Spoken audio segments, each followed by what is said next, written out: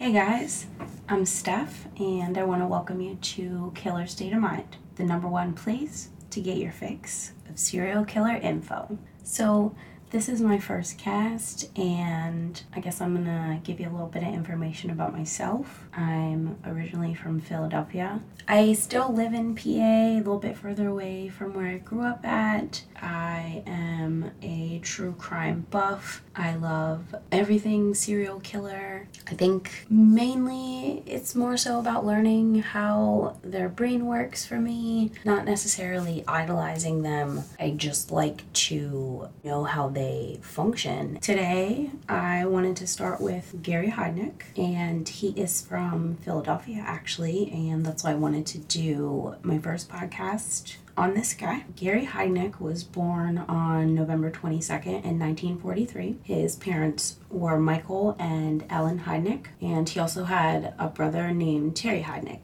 His mother, Ellen, suffered from substance and alcohol use disorder. She spent a lot of times in and out of relationships. There were a few articles that said she had attempted suicide by intentional overdose multiple times. She did ultimately end her own life. His father, Michael, there wasn't a ton of information on his father. Eventually he remarried. It was said that he was severely abusive. Most reports state emotionally abusive, but I found a few reports that said he was also physically abusive. Ultimately, he did deny the allegations, but even his brother Terry made accusations of the physical abuse as well. So early on, when Michael was about 2, that's when his brother was born. Just about a year later, the parents divorced. Shortly after the divorce, Gary and his brother went and stayed with their mother, and they stayed there for about 5 years. Now, during the time they spent there, Gary did fall 20 feet from a tree, and his brother reported that this resulted in a severe head injury,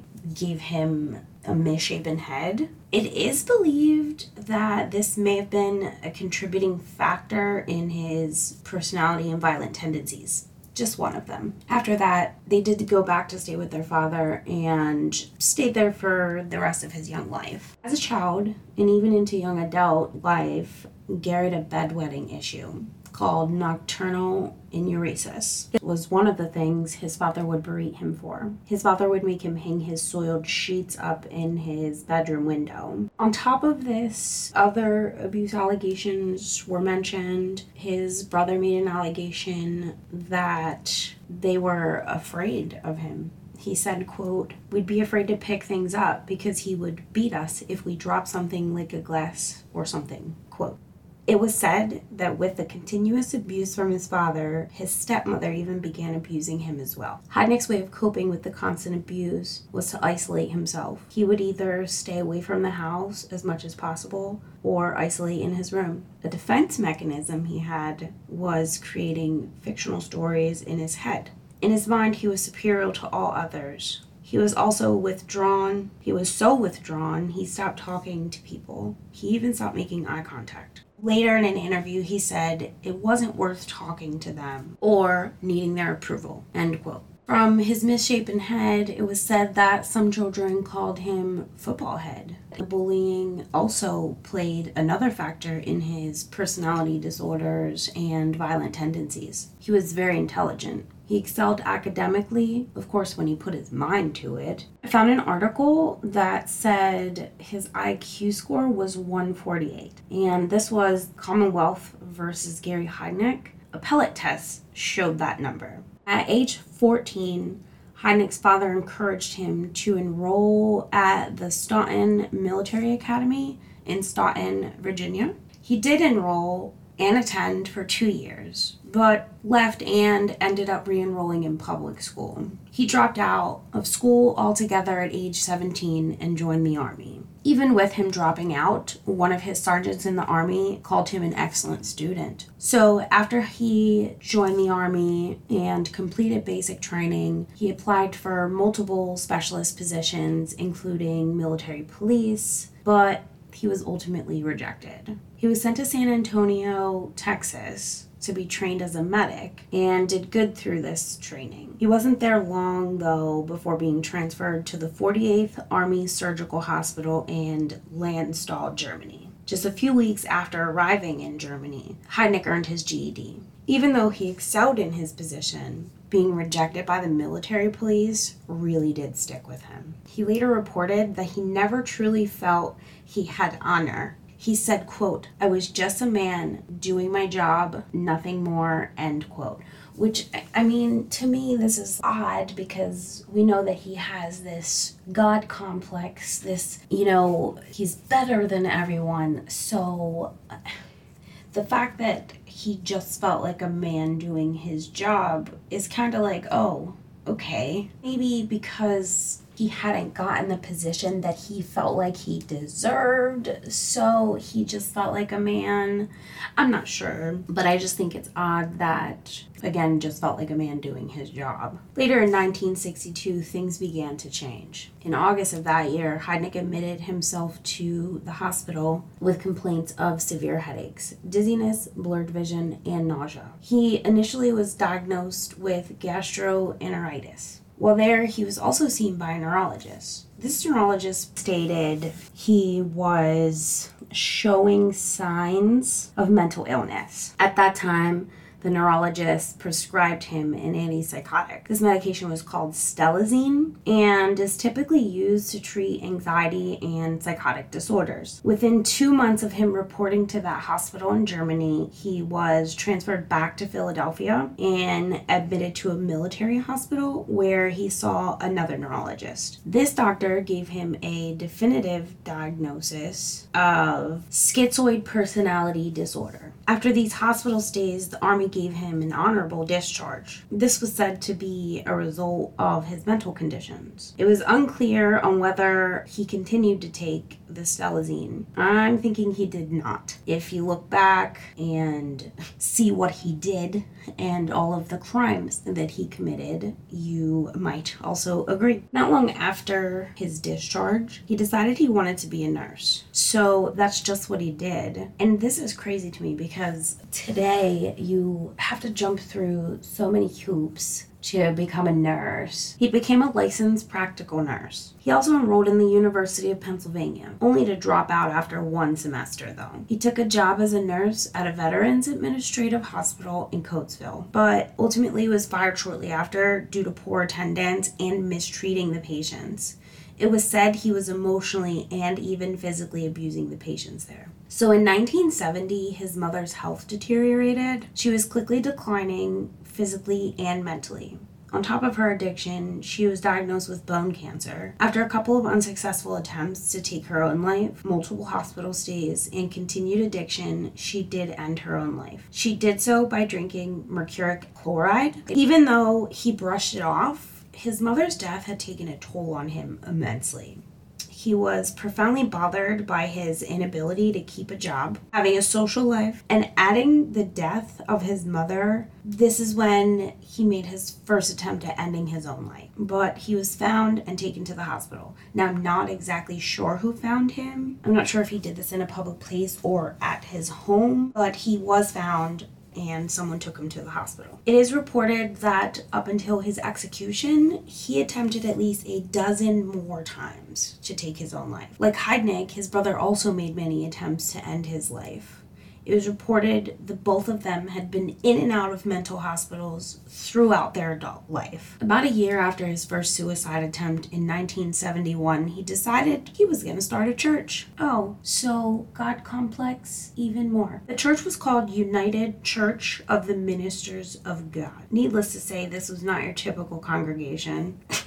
I would think not. In his church, he held all the power over literally everything.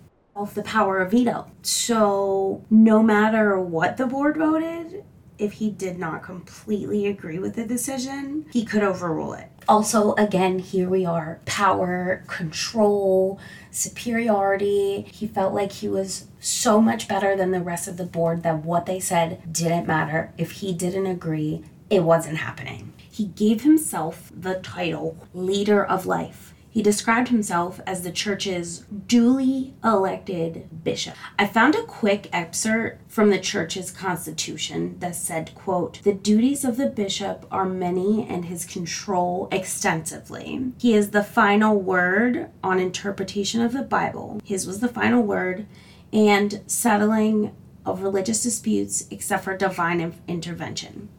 He will usually be able to act even without consent or notification of the 5-person board of directors, end quote. It seems like at that time he had started to have grandiose delusions, and everything with the church just made this a reality for him. It made his power, his God complex, it made this come true for him. It gave him the ability to exert control over everything. At the time, Heidnik could not afford to purchase a property for this church, so he ran it out of his house. This home was on the 4700 block of Cedar Ave in Philly. With the money he made from previous jobs and the income the church brought, he was able to sell his first home and purchase a second one. So I found some articles that said Heidnik had invested $1,500 into this church, and by the time he was incarcerated, it was found that the church had made a revenue of $500,000.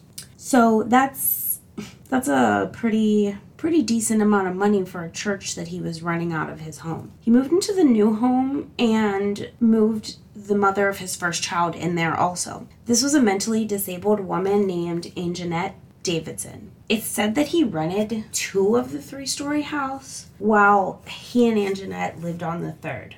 So now I'm going to kind of go into his crimes. In 1976, Heidnik attacked one of the tenants in the house. The report said he shot at the tenant and grazed his face. There really wasn't anything said exactly why he shot at him, but he was charged with aggravated assault and carrying an unlicensed gun. I feel like those convictions are much less than they would be today. Shooting someone in the face, at least assault with a deadly weapon, if not a worse charge. That's crazy to me. I couldn't find any information on what his sentence was on this at all. So in 1978, his first child was born.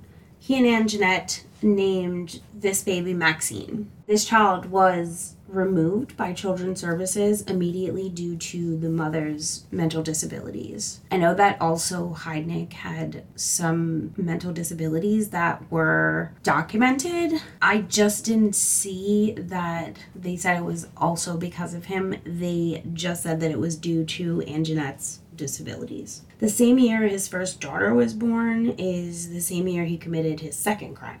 He signed Anjanette's mentally disabled sister up from Penn Township Mental Institute for a day pass. And trigger warning here, I'm going to be mentioning sexual assault, kidnap, and some other content that might be upsetting. So just wanted to let you guys know if you want to kind of skip past this part, because this goes on throughout the rest of the story, unfortunately. He held her captive in a storage room in her basement. And when they found her, they did an exam on her, and it was found that Heidnik had sodomized and raped her. They also found she had contracted an STD. Sad. I mean, just sad. Heidnik was charged and convicted of kidnap, rape, unlawful restraint, false imprisonment, involuntary deviant sexual intercourse, and interfering with the custody of a committed person, which I think he should have done much longer than what he actually got. Because for these convictions, he was given a sentence of 3 to 7 years in prison, but his original sentence was overturned in an appeal. And he only served a total of 5, and 3 of those were spent in a mental institution. So, again, he kind of got away with not being punished to the fullest extent for a horrendous crime. After his release from prison, he met a Filipino woman named Betty Disto through a mail-order bride program. The two exchanged letters for 2 years before she came to America to stay with him. In 1984, Heidnik sold his second house and purchased a third property. Heidnik and Betty lived together in this home during their very short marriage. This marriage came to an end when Betty accused Heidnik of assaulting and raping her. He was arrested and charged with assault, indecent assault, spousal rape, and involuntary deviant sexual intercourse. The charges were dropped when she failed to show for court. She left and had fled back to the Philippines with the help of the Philippine community in January of 1986. He was not aware that she went back to the Philippines until she went after him for child support for the baby that she gave birth to in September of 1986, 9 months after she left him. After this marriage ended, he had gotten into another relationship with another mentally disabled woman. Her name was Gail Linco, and Gail was the mother of his third child. That child was named Gary Jr., and I could not find his exact date of birth, but I want to say potentially around the same time that Betty's son was born, since she had left him in the beginning of 86, and Betty's son was born in September. So I'm thinking that since his crimes started in November of that year, this child is potentially born September, maybe October. This child was removed by Children's Services, just like the first one, due to the mother's mental disabilities. I couldn't find much other information on this woman or their relationship. In 1986, after many failed relationships, Heidnik started paying for sex. This began the final spiral into him kidnapping, raping, and even murdering his victims. There were 6 victims total in this last crime, and he did murder 2 of them. These victims were all African American women, and some of them were mentally disabled. His victims were Josefina Rivera, age 25, and she was kidnapped on November 25th of 1986. Sandra Lindsay, age 24. She was kidnapped on December 3rd of 1986. Lisa Thomas, she was 19. She was kidnapped on December 23rd of 1986. Deborah Dudley, age 23. She was kidnapped on January 2nd of 1987. Jacqueline Askins, she was 18. She was kidnapped on January 18th of 1987. And his final victim was Agnes Adams, and she was 24 years old. She was kidnapped on the night of March 23rd in 1987, and she escaped the very next day. I'm going to get into that, how it was that happened with all the other women being there for so long and her only being there for a day. There were many interviews done with Josefina and a few with Jackie regarding their experience in the basement. One interview I found with Josefina, she was describing the day she met Heidnik and how she ended up in his basement. She reported meeting him and going back to his house to engage in sexual intercourse. She said, quote, "There wasn't anything out of the ordinary except for that he had change around the bottom of his walls, like coins. In the kitchen, he had like pennies stuck to the walls, and the dining room had nickels, dimes, and quarters. Then going up the stairs, he had like dollar bills, 5s, 10s, and 20s, like wallpaper. But aside from that, nothing different," end quote. She reported getting upstairs and having sex with him, and as she was getting dressed, he came up behind her and started choking her. She said, quote, "I came to with him putting me in a hole in the basement. He was pushing me in there, and I was like folded up because I didn't really fit. He just kept telling me to shut up. Then once I was in there, covered the hole," end quote. Josefina went on to share about the horrors her and the other girls experienced in the basement. When reporters asked how long that first day she had been left in the hole, she said about 24 hours. She said he only came down because, quote, "I just kept yelling. He pulled her out of the hole and beat her with a stick and then, quote, threw me back in the hole," end quote. When reporters asked her how long she had been in the basement alone before another girl was brought down, She said she thought it had only been a day or two. I can understand this. You have no way to tell what time it is. You have no way to see if it's daytime or nighttime. So I completely understand. So on December 3rd, 1986, Sandra Lindsay was kidnapped, and Josephina said she remembers hearing a woman crying. She also said she heard Heidnik saying, quote, "Stop crying, Sandra. You know I'm not going to hurt you," end quote. She reported being pulled out of the hole and, quote, "He introduced us to each other like we were neighbors," end quote. Wait, what? What? So they were neighbors. Okay, sure. Whatever you say, Heidnik. Since Sandra passed away in the basement, I only have interviews from Josephina and Jackie to account for what happened to her in the basement. For about 20 days, the two women were alone down there. And on December 23rd in 1986, Heidnik kidnapped a woman named Lisa Thomas. I cannot find any interviews with her, so there is no definitive account on her personal experience. I couldn't even imagine what each of these girls went through separately. So I completely understand her not wanting to give an interview. Not long after Lisa's abduction, on January 2nd of 87, Heidnik abducted another woman named Deborah Dudley.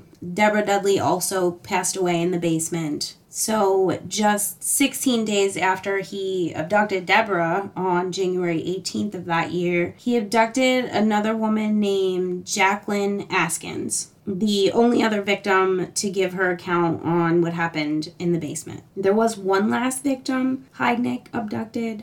Her name was Agnes Adams, and she was abducted on March 23rd. I couldn't find much on her in general, but it did appear that she escaped the same day or the next morning of her abduction. So for a while, there were 5 women that were held captive together. It was reported Heidnik raped, beat, starved, and tortured all of the women while they were in captivity. It was also said he would pit the women against one another. Overall, it seemed like Josephina was the one who he left in charge. He pulled her out of the hole and chained her up elsewhere in the basement, and he actually told her, "Watch over them." Josephina told reporters at the Inquirer that he was not on a mission to kill, but he wanted children, and a lot of them. She said, quote, "He was trying to get everyone pregnant," end quote. He would rape all the women every day on an air mattress in the basement. But as if this was going to make anything any better, he saved the women he thought were pregnant for last. Again, I don't know that he thought this was sparing them of any pain or what, but dude, you're a piece of shit. So there's that. He made them all watch as he assaulted the others, one at a time. It was said that he would blare music all hours of the day and night on the other floors of the house to muffle the screams of the women. At some point, Josephina made a promise to herself, saying, quote, "My main focus was to get out of there alive and get the others out of there alive," end quote. I believe that Heidnik left her in charge because she had been there the longest, but this also led the others to believe that she was Heidnik's partner and not just his captive. So as I mentioned before, the first woman to pass away in the basement was Sandra. Josephina and Jackie reported that Heidnik chained her up to a beam in the basement by her wrists. It was said this was her punishment for refusing to eat. Josephina said, quote, "Sandra had a problem with her jaw. They weren't aligned right, so it was a struggle every time she ate. One day, he came down and tried to feed her. Her breathing slowed. She appeared sick and malnourished," end quote. She also said he was trying to get her to eat. He was beating her with a stick. She started choking, and Heidnik said, quote, "Oh man," end quote. He then went upstairs to get his key to take off the handcuffs. When he did, her body slammed on the cement, and Josephina said it sounded like wham. She was dead. Josephina went on to say, quote, "I was heartbroken. Me and Sandra were close. We spent so many hours down in the hole," end quote. He took her upstairs, and the girls reported hearing a chainsaw. Jackie reported Heidnik took her upstairs and made her also make a cut in Sandra's arm with the chainsaw. And he told her, "We all need to be a part of this." It was also said he took Deborah Dudley upstairs and was showing her Sandra's body. He told her, "This could be you next if you don't get it together." At one point, he put her head in a pot and fucking cooked it. He put her ribs in the oven and baked them. Now, I'm not sure if he actually ate her body parts, but I know that he forced the girls to eat her body parts. His neighbors called authorities when they smelled this horrific smell coming from his house. And when the police got there, he told them he burned a roast, and they believed him and did nothing else. Which, this is kind of crazy to me because I have friends in law enforcement, and they have said that death has a smell like nothing else. So unless these officers had never been to a crime scene where someone was dead or had any experience dealing with the smell of death, they should have known what that smell was. So like I said before, Heidnik would feed parts of Sandy to the other girls. He would actually mix up her body in dog food with a meat grinder and feed it to the other women. He later told Josephina he got the idea from a comedy called Eating Raoul. Me and my friend Wave decided that we're going to watch that at some point soon. So this is supposed to be a comedy also, so I'm not sure what. No, I am sure. Heidnik was a sick bastard. Now, the second woman to pass away in the basement was Deborah. Josephina and Jackie reported Heidnik put her in the hole with water in it and then covered it. He then took an electrical cord that he stripped and touched her chains with the cord, and then also made Josephina do the same. This was another thing that made the other girls believe Josephina was not only a captive, but also his partner. Jackie reported seeing Josephina do it last. So she said, quote, "She killed her. And a lot of the stuff she did, she didn't have to do. It was like she was living out her serial killer ideal too." End quote. Heidnik made Josephina sign a confession letter saying her and Heidnik killed Deborah together. And her agreeing to sign this letter got her free from her chains. Heidnik took Deborah's body out to the pine barrens and buried her there. He took Josephina with him when he did so, and she shared what she heard while this was happening. Quote, "I heard him pull the plastic off Deborah's body, and I could hear the thump of her body. I could hear him walk away with the body, crunch, crunch, crunch of the leaves, the twigs breaking." End quote. There were now 3 women left in the basement at the time of Deborah's death. Josephina reported doing everything that she did so she could gain his trust, and she did just that. She gained enough of his trust that he started letting her upstairs and began opening up to her more and more. She said, quote, "He really thought I was on his side, and I really wanted to make sure he thought that. This was my way out," end quote. She also said she believed if she ran while out with him, that he would just kill the other girls. She said, quote, "There wasn't an opportunity for me to run. If I'd done that, he would have killed the other girls. He wasn't going to leave nothing for anyone to find," end quote. Heidnik told Josephina that if she helped him abduct another woman, she would be allowed to see her family. So that's what she did. And Heidnik did kidnap a woman named Agnes Adams. He went downstairs with her and he put her in the hole. Now, as promised, Heidnik did allow Josephina to see her family. She thought to herself this was her chance. He took her to the area her family lived in, and she had him drop her off near 6th and Girard. She promised she would return in 25 minutes. As he pulled off, she ran to the nearest payphone and called the police. At first, the police were taken aback and had trouble believing her. She told reporters they thought it was so far-fetched. She said, quote, "They thought it could just be someone upset with their old man," end quote. To prove herself, she showed them her scars. She then informed them of the location of the house and where the other women were being kept.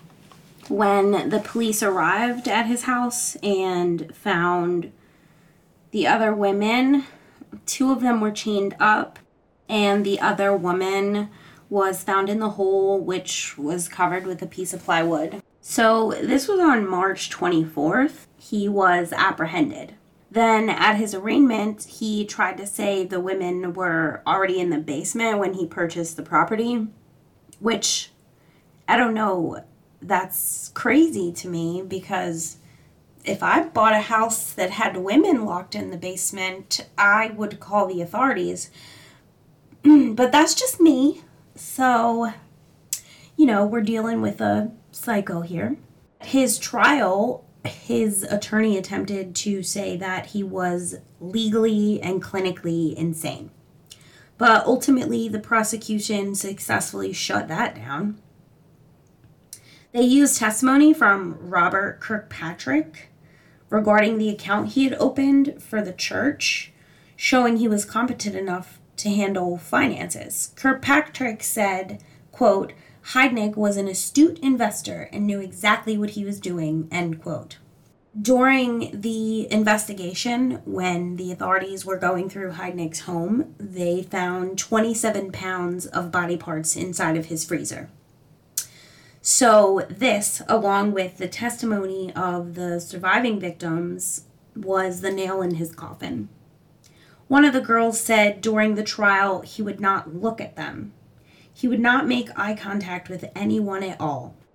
On July 1st, in 1988, a jury in the Court of Common Pleas of Philadelphia convicted Heidnik of 2 counts of first-degree murder, 6 counts of kidnapping, 5 counts of rape, 4 counts of aggravated assault, and 2 counts of involuntary defiant sexual assault.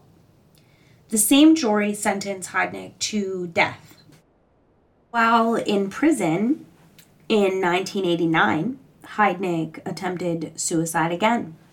This, I think, was his attempt to get his way, kind of get what he wanted, because after all the verdict motions were argued and subsequently denied, the courts again sentenced him to death. Heidnik expressed a desire to have his execution done as soon as possible. That did not happen, though he tried to end it himself. In 1997, Heidnik's daughter Maxine White and his ex-wife Betty filed suit in federal court seeking a stay of execution on the basis that he was not, in fact, competent to be executed. Okay, so we think that he's competent for trial, and this has been proven, but we don't think he's competent to die? That's confusing to me, but okay. Anyway, it was too little too late, because just 2 years later, on July 3rd in 1999, the U.S. District Court issued its final ruling, thus clearing the way for Heidnik to be put to death. And he was subsequently executed by lethal injection on July 6th of 1999 at the State Correctional Institute Rockview in Center County. Jackie, Sandra's family, and Deborah's family attended the execution. Jackie said in an interview with Oxygen, quote, "I went to the execution, but it was too calm and serene for me." I'm thinking execution is something like, "Turn around and let me shoot you." Instead, they just stuck a needle in his arm, end quote. At a later interview, Jackie said she wanted to be the last thing he saw before he died.